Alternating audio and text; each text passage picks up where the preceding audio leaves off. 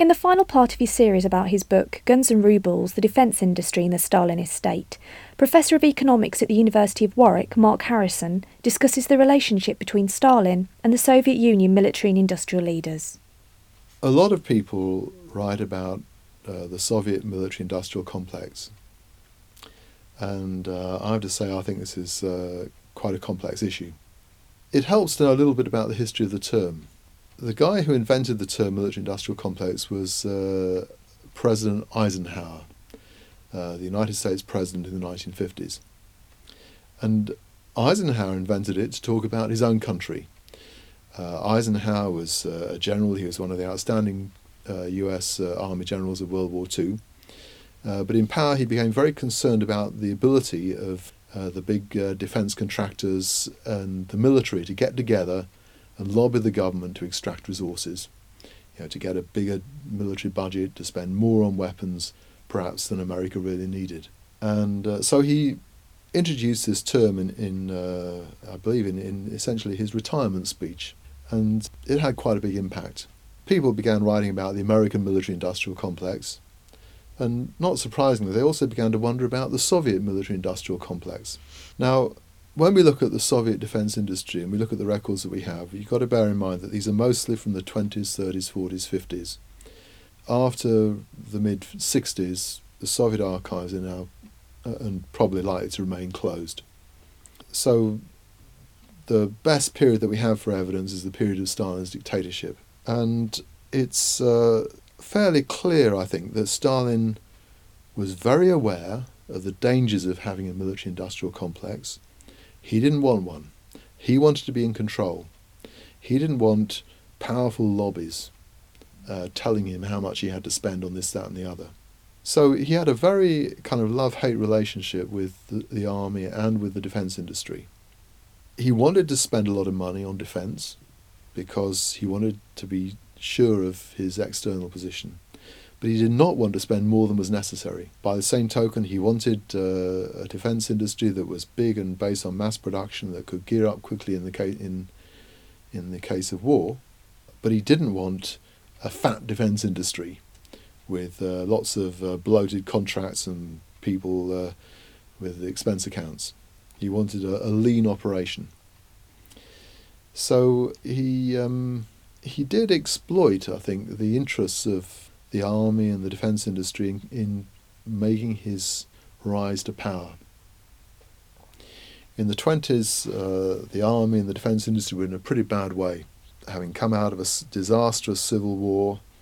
The country, started the 20s with a famine, and the economy was in pretty bad shape. Soviet leaders felt very vulnerable to a renewal of international conflict. And Stalin was one, I think, who saw that by imposing a dictatorship and a command system, he could mobilise resources into these things and make sure the country was safe. And to that extent, he had close ties with the military. He had close colleagues who were, former or existing army officers and this sort of thing. But nonetheless, once in power, he had no favourites, and he took very careful steps to ensure, really a couple of things. One is to ensure that no soldiers became too powerful. He did not want to be turned out of office by a military coup, and indeed I think he made absolutely certain that there never was one. But he also didn't want the army and the defence industry getting together to form this kind of powerful military-industrial lobby. And he, on various occasions, you see, the Red Army leaders made what you might think of as sort of bids for that kind of influence. They were very concerned about how defence industry was run. They were concerned about their inability to impose their own rules and procedures on defence industry. Take secrecy, for example. The army often had trouble getting information out of the defence industry that it needed to be sure that it was running its contracts efficiently. For example, how much does a weapon cost? Often industrial leaders would say, you can't know this because it's a military secret. It's too important to tell to the soldiers. And that sort of thing the Red Army found very frustrating. They wanted to be able to have much more control over who managed defence industry, the information they could get from defence industry, and they made proposals to Stalin to bring appointments and management under army control, and Stalin always slapped it down. There was one military leader in particular, a guy called Mikhail Tukhachevsky, who was a very famous military strategist, very far-sighted in terms of what he thought about mechanized war. He was very concerned about advancing Soviet military technology as quickly as possible, and he wanted to be in control of it. One of the things he did was he was very closely associated with these proposals to bring the defence industry under military control. He kind of made his own little power grabs every now and then, trying to bring particular branches of new technology under his own office. For example, rocket technology. He was a big patron of rocket science and of the rocket engineers. Essentially, it all ended badly. Now, it ended badly for quite a number of reasons, but I figure that one of them was Stalin did not trust Tukhachevsky, partly because he saw him as a potential father of a military-industrial complex. And so when Tukhachevsky was shot in 1937, he was shot because Stalin said he was a Gestapo agent. But there was this background to it, which I think has some significance. So while Stalin lived, there was no military-industrial complex and really no danger of one. I think that Soviet leaders after Stalin were less worried about it, and they were less successful in keeping these things under control. It's a good bet that when the archives for the 70s and the 80s are opened, we will find much more collaboration between the army and industry in lobbying the government for weapons systems and budgets and that sort of thing. But we don't. That's speculation. We don't know this, and I think we will not know it now for a long time. So did Stalin use more of a divide and rule approach? Divide and rule, I think, was a general principle for Stalin. He liked to keep people scrapping with each other. He liked to keep the people around him unsure of their position and in competition with each other. I think one of his rules was if there was a problem, he wanted to know about it first. So he particularly valued people who, if they knew of a problem, would come to him first and not try and solve it behind his back. Those were the people that he trusted particularly. So I think it was a general rule for him that he liked the people around him to be competing with each other, but he also applied it organisationally.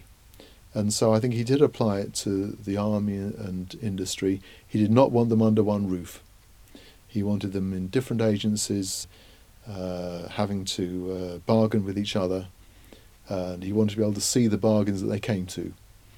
And I think it worried him to see any one person with too much power, with too much oversight. So, for example, by the mid-30s, there was one minister for the whole of industry, who was one of Stalin's closest associates, a fellow Georgian, a guy called Sergei Ordzhonikidze.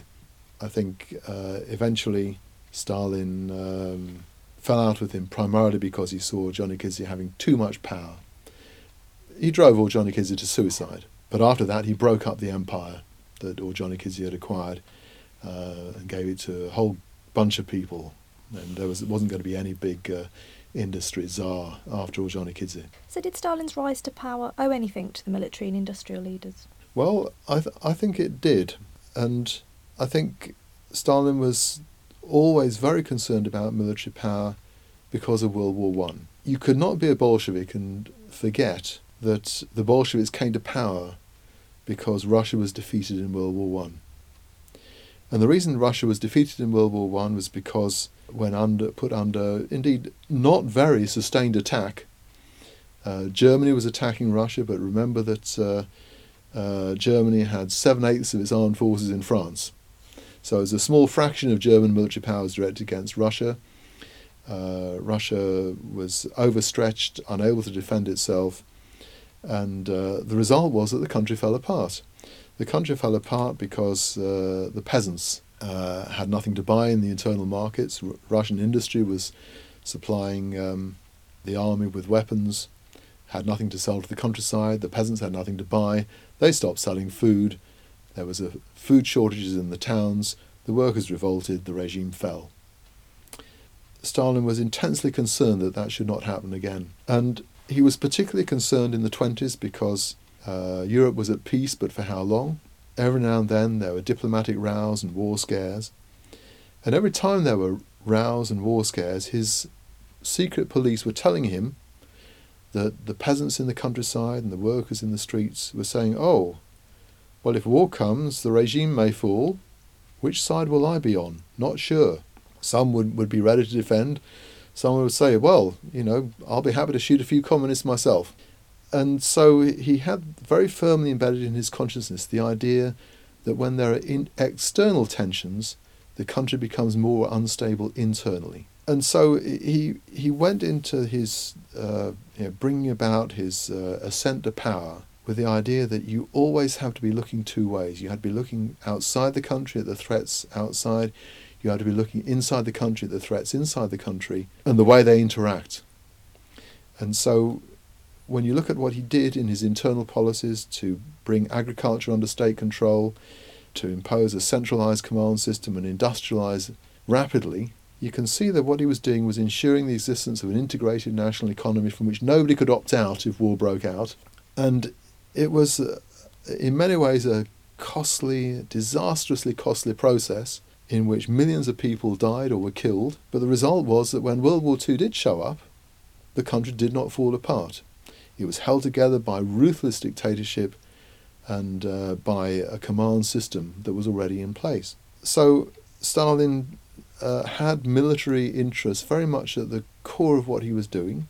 He coordinated these with military leaders, and he was very concerned that the industry that developed in the country should be attuned to the needs of the military to fight the next war. So I think in all those ways, it wasn't hard to find a bunch of soldiers who would support him and go along with what he was doing. As I said, the one thing he didn't want was soldiers who grew fat and got business interests, which of course is something that you can see in many countries around the world today. You look at Pakistan, for example. The army there is in business in its own right. That was not what Stalin wanted, and he knew how to avoid it. So were there any privileges associated with being part of the defence sector? That's an interesting question. Yes, there were privileges, but you paid a price for them. So I think for people in the defence industry was able to attract the brightest and the best.